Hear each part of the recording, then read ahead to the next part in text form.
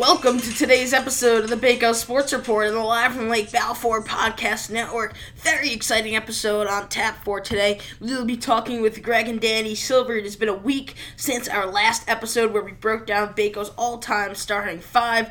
We've gotten a lot of feedback off of that, so we'll address that at the top. And then after that, we will be in-depth on a variety of Baco topics. With Olympics, we'll be talking about classic breaks, team meet locations, and so much more. So without further ado, let's bring in Greg and Danny Silver.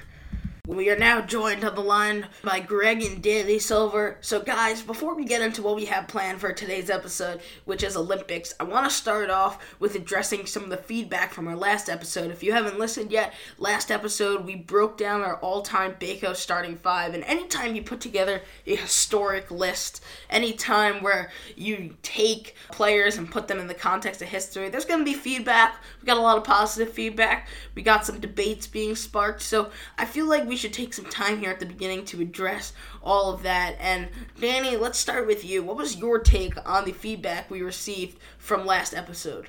Well, Maddie, I can tell you from first-hand experience, I've been getting mostly positive feedback from all over the alumni community, all sorts of ages, about just one, how awesome the podcast was, and two, just, in this kind of time where we're all stuck at home, how it brought a smile to some people's faces. So whether you agree with the top five, you don't agree, whether you feel like you got slighted, I think the purpose of the pod, I think we hit it. So nice job with that. Some specifics on the top five, and Greg, feel free to jump in.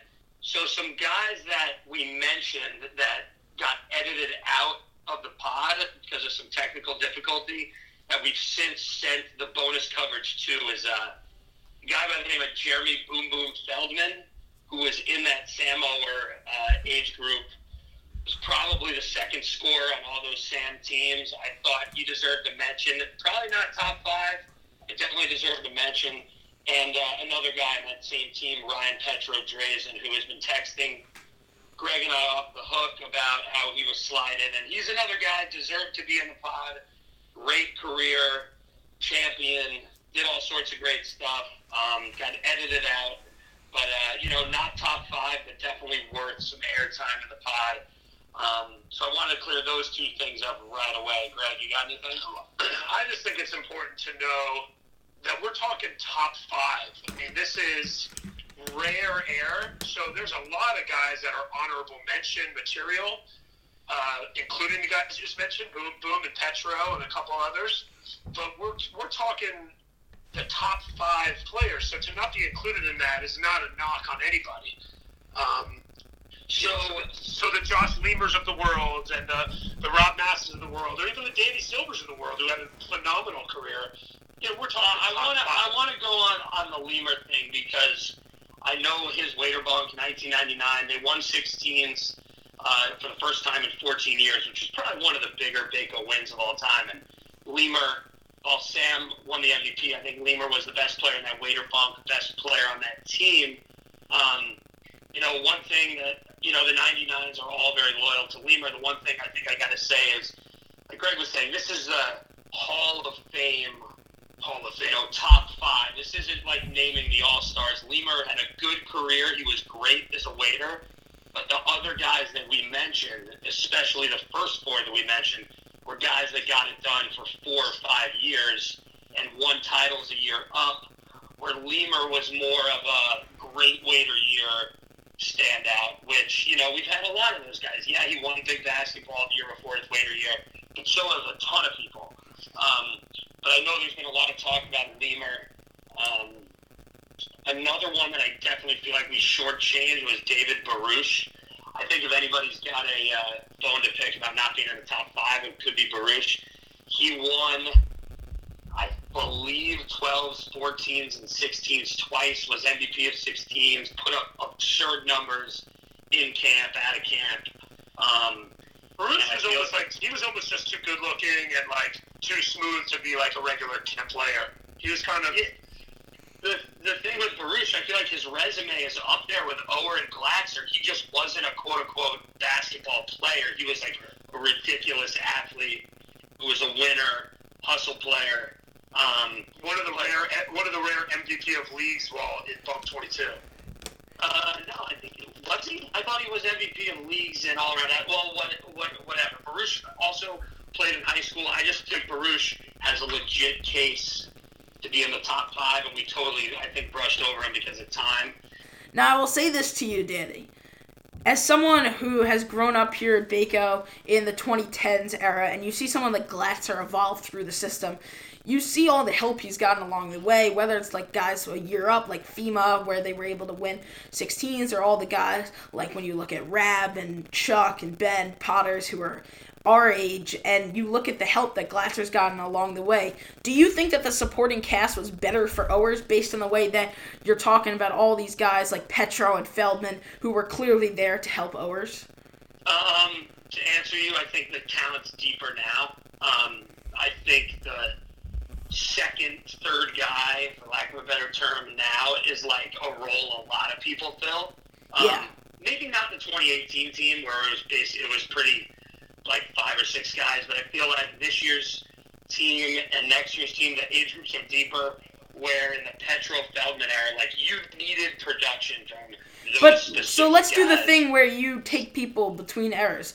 Let's say you take someone like Feldman and you place him on Glatzer's team. Is that a better guy, or is he worse, or is he blending in with the rest of the team? Like, how are you looking at these guys? Question. I think Feldman performs in a very similar way next to Glatzer as he does next to Sam. I think he emerges probably as that second guy on this year's team. The whole FEMA thing is totally different. I think FEMA, similar to Lemur, had like an incredible winter summer, unbelievable talent, but he didn't string it together for the whole time.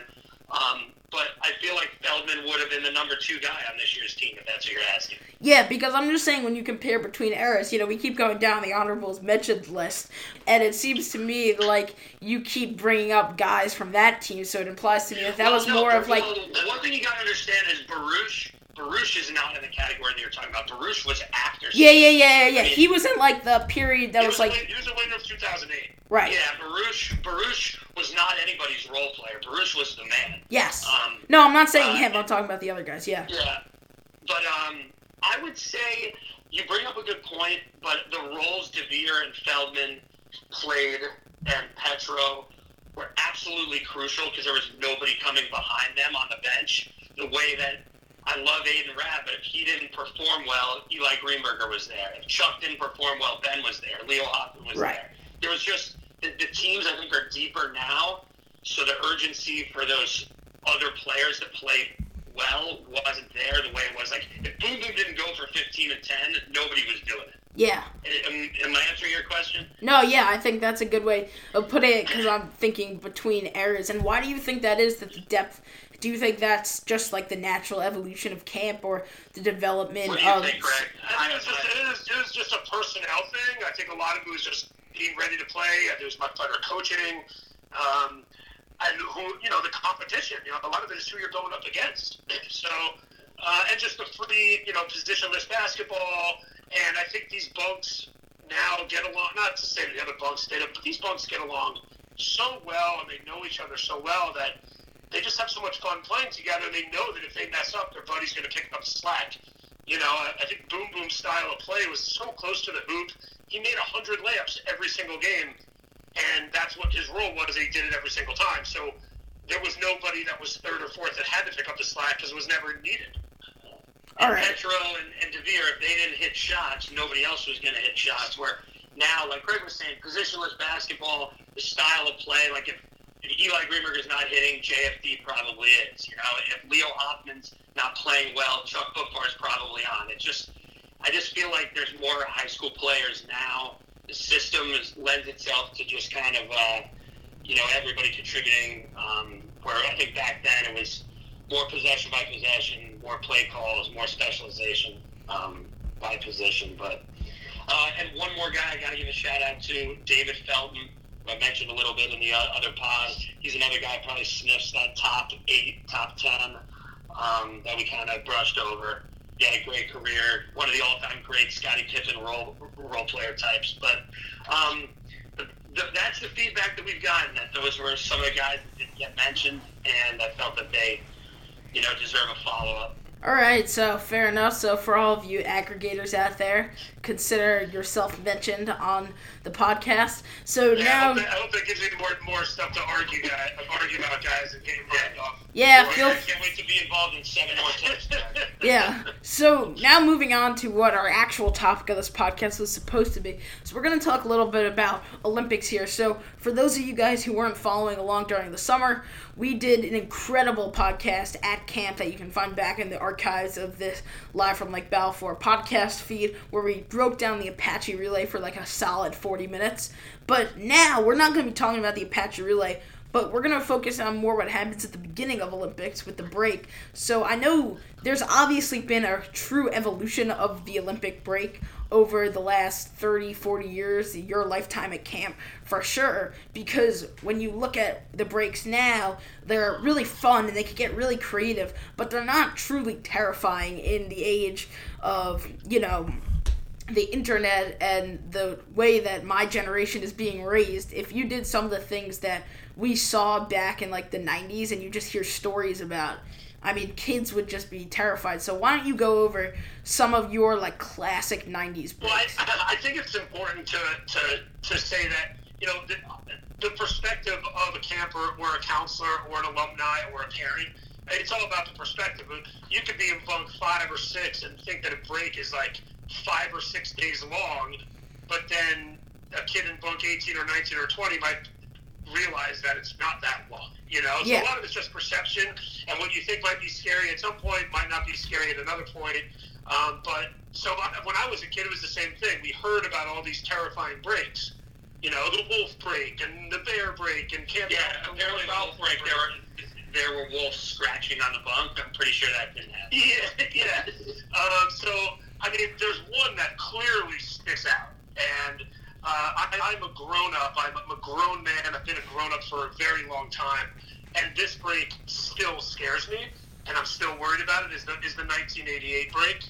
And you were like a third-year camper. Yeah. You were like bunk 11, third-year camper. You were almost at the age where you're cocky that you know the break's coming, and it still scared you straight. I was a second-year camper living in bunk 4, and I'm still just as scared about it today as I was then. Without going into crazy detail, Danny could probably shed some light on some of the factors that happened during the break. It was just, it was all hands on deck. The whole camp was into it. Yeah, just to give you the quick Cliff's notes. I'm sure there are some older, guys older than me that'll listen to this pod that will probably be able to fact check me on a bunch of this. But like Greg said, it's all about perception. I was a kid in bunk 4. To me, it probably seemed like it lasted 3 days. But now when I think back on the actual events, it probably lasted like a day. So what I remember is some waiters were going to go across the lake to go look for Lord Balfour's treasure, which right there is probably like a dead giveaway. And I remember them packing their bag of like overnight supplies and food out in front of the dining room after breakfast. And then at some point during the day, Snorky, who is father of a current camper, and Evan Aversa, who was all-around athlete that year, showed up on the Arts and Crafts Shack slope looking like they had been roughed up. This is right before lunch. And then obviously the rumors start flying about what happened to them and where they got taken. They probably just got taken, somewhere across the street or something like that. But we thought that they were, I was 7 years old. These guys were waiting my table that morning. And then around General Swim, another waiter came rolling in on a canoe that looked like he had got roughed up. The rumors continue to fly. And then by the time it was evening activity after dinner, all the rest of the waiters were canoeing over to rescue their friends. Greg, you want to go into the whole Buzzy part of it or no? I think I remember someone like laying down in a rowboat across the lake with a bandage on or something. I think that was Yodowitz. Was that and he came rolling in during General Swim, which, back then I remember General Swim, every single kid being there, six period. Yeah. But the fact of the matter is it probably wasn't.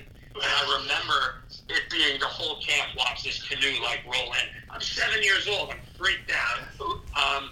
I think also when there was some missing counselor hours, and then like after the break, we found out that they were just hanging out at the garage, or not missing counselors, missing waiters. And back then, the garage was for waiters and waitresses, and when we found out that they were hanging out there all day, I remember being so jealous, like, oh my god, like they probably had like so many buttered bagels, and like they probably got to eat Pringles the whole day. Like that's so sick. And then at evening, now that I put it together, it's probably all one day. Then evening activity, there were all these rumors about certain waiters that were lost and no one could find. And right after dinner, all the waiters went in their canoes to the other side of the lake, and the whole camp was on the slope watching it. And wasn't there a flaming arrow shot or something like that? I don't know. But I think we were all in the social hall for a talent show, and we got word that whatever waiter was missing, they found. So everybody stormed out of the social hall, which I'm sure wasn't a safe situation. And we all ran down to the Arts and Crafts Shack slope where the waiters were all there painted up. But for me, as a bunk 4 kid, the crazy thing about this is the waiter that was missing, I believe he was on Blackfeet. This is great. I believe he was on Blackfeet, and he was painted up in like a black skeleton. And as the powers that be thought it would be a good idea to have that guy be our OD that night in bunk 4 as a waiter OD. And I was basically crying all night. And during Olympics, I was still scared of the break. I even came back, I'm not even kidding, Maddie, the next summer. I was now a third-year camper, and the first couple of days I was in camp, I was still scared of the mountain. No, I was still afraid of the mountain that I thought they were lost in, even though I knew it was fake, and I knew they all came back. So that was really So I think that Lord Balfour break that occurred on the lake is a good segue to discuss another Lord Balfour break that occurred on the lake some 25 years later, which was my first summer at camp, actually. So my first summer at camp, they obviously had the break that was a ski show break where there was some kind of... Wouldn't they have a ski show break, right? Yeah, and someone had thought it was a good idea to bring the Minerva fire trucks down to the lake to like try to rescue someone. No, I think what it was they were going to use the water from the lake.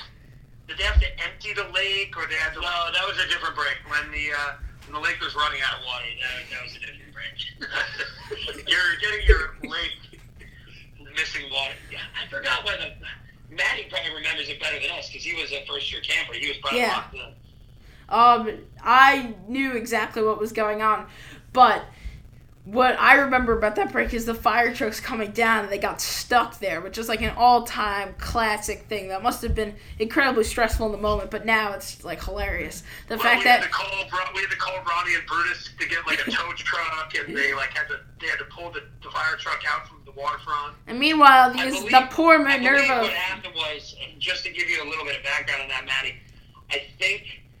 I could be totally off on this. I think the local fire department we called them in to make the break more, elaborate and more crazy.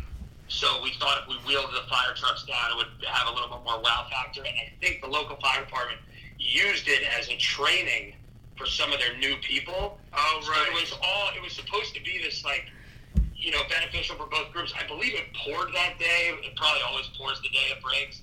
And I believe the fire truck got stuck. Those alumni, like where the boating benches are, like you're looking down at the lake on the right. Am I right, Maddie? Yeah, they did. And they were spraying from their fire hoses. I think they were drilling their fire hoses, see if the fire hoses were working. And I just remember just walking away being like, I deal with a lot of camp, but this couldn't be farther from my jurisdiction. Well, the poor Minerva Fire Department were trying to be like good Samaritans to the community, and meanwhile they're getting stuck, and like all those people have to work later for some stupid break that had no semblance of reality. But anyways, aside from those breaks, what other like Olympic moments really stick out to you? Well, I want to. There's one more break I want to bring up. I don't want to rehash it because I think it might be a little too sensitive. Yeah. But this one I think deserves to be mentioned. It was 1990. I was 12 years old, so I had been in camp for a bunch of years already, and like had already not been scared from breaks for years. But this one's got Mel Wortman's fingerprints all over it. That was the year when like the United States was at war with Iraq, and we were at camp, and it was pre-internet, so nobody knew like anything that was going on in the real world. I think that summer there was a rumor that Magic Johnson was traded for Akeem Olajuwon. It was Worthy, Byron, and AC Green for Olajuwon. It was the year. It was right around when Jabbar was going to retire. Yeah, and like we believed it for days because there was no news. Like, we didn't have any news. There was no internet. It was a gullible era for sure. And so the break, this is Mel Wortman classic. He had the counselors saying they were getting drafted. Wow, that's awful. And going to the Army, and so like Rick Weiss and Vino and all these third-year counselors that we all lived for were walking around in Army fatigues and packed duffel bags saying goodbye to the campers. One of them was my counselor, Richie Siegel. He actually packed his bags. Yeah, getting a third-year counselor to actually pack on packing day is hard enough, let alone, faking it. So, I don't want to rehash it because I think it's a little too intense. I was going to say, that sounds like they might have gone a little bit overboard. Yeah, there's no way you can pull that off. I think that if you tried to pull that one off in 2020, about half the camp would probably call their parents to send them home. I don't know if more people would be upset while it was going on and their counselors were leaving, or afterwards when they realized that they had actually faked something that was so serious. There's one. Moving on from the break, if we can, Maddie. Yeah, of course. There's one thing I've always wanted to talk about and sort of float out there, and this is a perfect opportunity to do it. Is the merits and demerits, the pros and the cons of the locations of the team meets. And I don't know if I want to. I can assume I know where Danny's favorite team meet spot is, but I'd love to hear from you, Maddie and Danny. Which team meet spot is the best? Which one provides you with the most advantages? Which one is the one that makes you struggle? Because I always make sure each team gets each spot. Well, far and away, in my opinion, the most antiquated spot is the amphitheater. I think that the amphitheater is brutal. The amphitheater is just I don't know why. I don't even know why the amphitheater. I feel like the amphitheater should be put aside from the view. I feel like it should be put in the category of the old dome. It's just really not necessary to have all those stones. I totally disagree. I disagree. Interesting. How come? Yeah, I think you got the Army-Navy Day thing up there, so there's a little comfort and experience. I think you're far away from everybody else. Well, you have the view. You have the view. If you bring bug spray or some sleeves, I think you're good. But I'm saying in terms of motivating a bunch of kids for, I'm not saying to get rid of the amphitheater, but in terms of the amphitheater's usage of Olympic sing practices, it is totally unnecessary to have. It checks all the wrong boxes. Every single one. It's in the sun with little shade. I'm going to say the Nature Lodge is probably the best, and it's 100% the best. In a way that counteracts why the amphitheater is terrible. So I feel like you need a tight-knit geographic spot where you have control of the kids. In the council ring at the in the Nature Lodge, small little ring, everybody's tight and they're looking at each other. The amphitheater, it's the seats are uncomfortable. Everybody's in rows. They can drift all sorts of ways. The bugs are terrible. The distractions are bad. You have a great view, but you also have a view of a million things to distract you. I think this year, we were in the middle of a team meet or whatever at the amphitheater, and then someone's mom just randomly showed up. Yeah, you can't be doing with that when you're trying to teach an alma mater, Yeah. And then I think the council ring is brutal because of no matter which way you're sitting, the sun is always. Nah, three quarters of the council ring team meets though end up being next to the under the trees. Yeah, next to the 4 trees. In the shade, and then I feel like the terrace has some good energy, and whenever you're not on the terrace and you're watching the meet that is on the terrace, you always feel like those guys are loud and have it together. That's the most accurate statement ever, because the terrace is directly, you can 100% hear the terrace from both the counseling and nature lodge. You're always jealous of whoever is at the terrace, even if when you're at the terrace, you don't want to be there. Nature lodge and the waiters give you a break to go down to get a drink from like the dining room, and you watch whatever team meet's going on at the terrace. Like, you're a little intimidated. You know, I think the terrace provides, like, there's the hot dog pavilion, there's a couple of areas of shade, and then if it's an after lunch or like afternoon, whatever team meet, there's a good chance that the juice call leftovers are still out. So you have the juice call cabinet, you have the water fountain, you have shade, and it's also a good spot to be assigned as a counselor, because you got the gazebo. You can, kids can work in there with some other other waiters.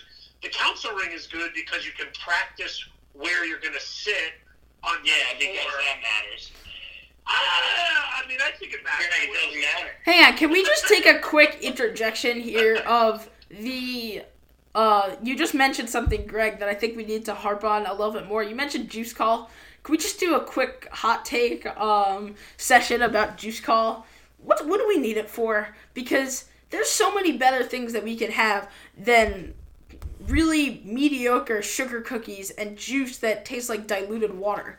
So, well, hold on, Maddie, when you were a kid, you were a juice call freak. So you had a juice mustache all the time. Listen, I'm saying that if we're just being logical here, there have to be, like, could you not have, like, ice cream, or, like, there have to be a million things. Milk cola is the best, but juice cola, like, what are we needing it for? The juice is really crappy. I'll tell you, Maddie, when you're on daytime OD this year as a first-year counselor, when that juice call bell rings, you will be the happiest person in the world, because you'll know that, it's that 15-minute cutoff of free play. Listen, I'm not advocating for the getting rid of a snack 15 minutes before the end of free play.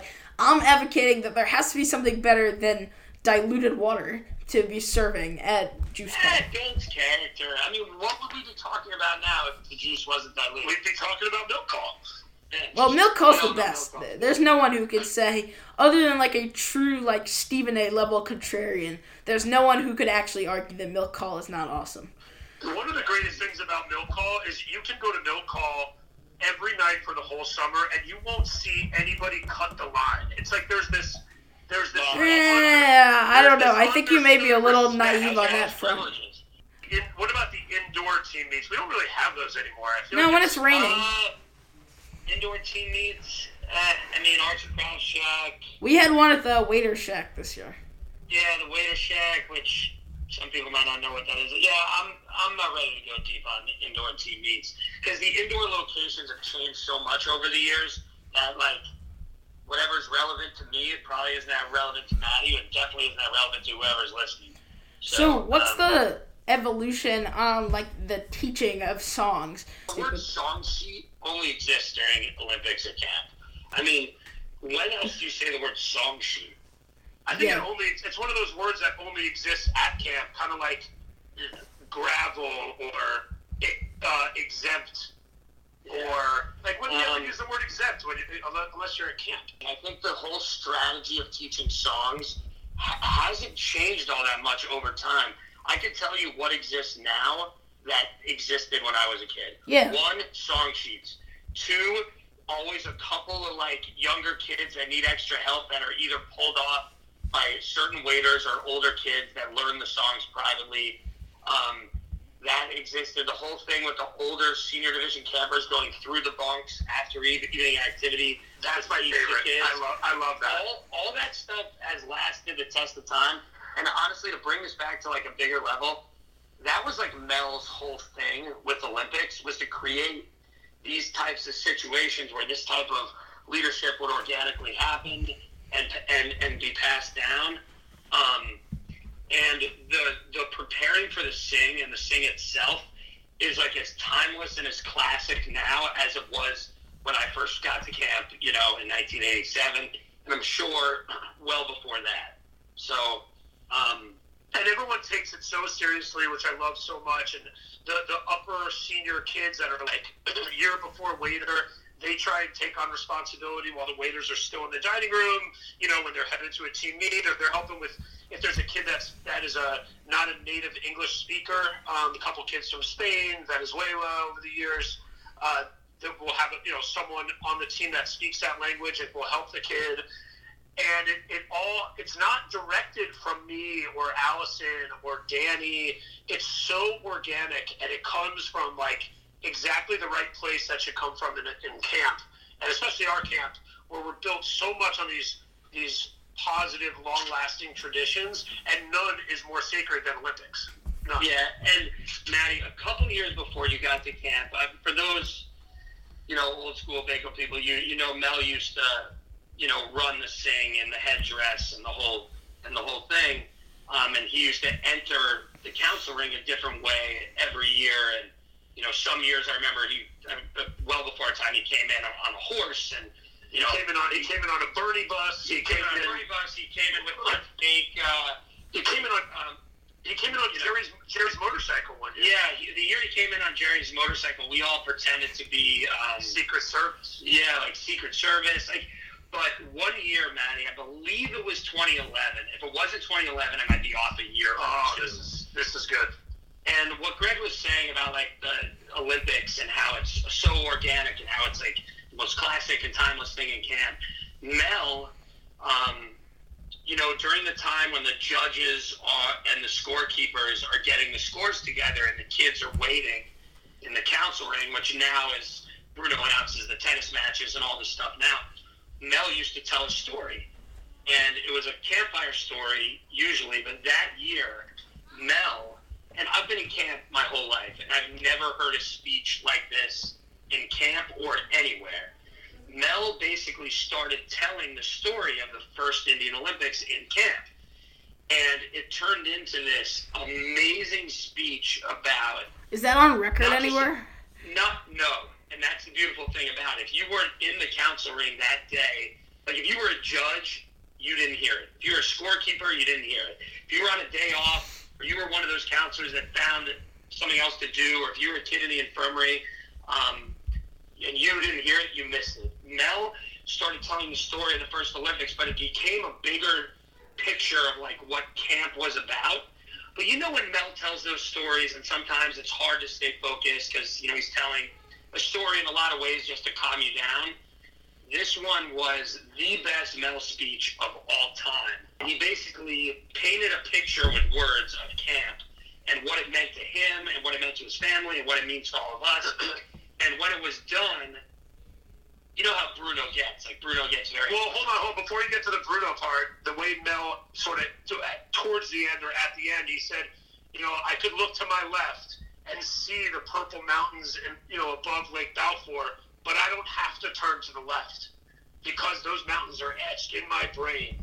Like they're etched in all... I'm going to cry. I got the chills. I'm going to cry. And he had a great line about how camp was a work of art and we were all the artists. And it was amazing. And it wasn't just cliches. It was actually like amazing speech. Mel will always tell you he never planned a speech in his life.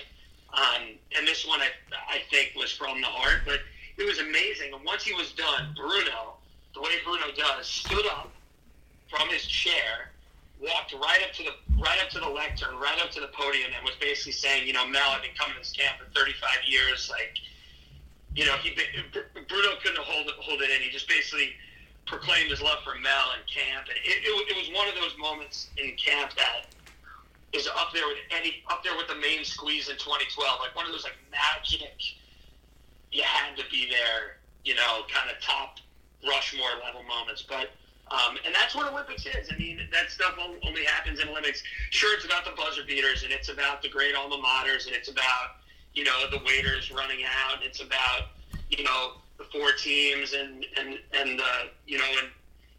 Braves basketball tournament and Chiefs water polo. But it's about all the organic, amazing things about camp that come out during the Olympics. I couldn't agree more.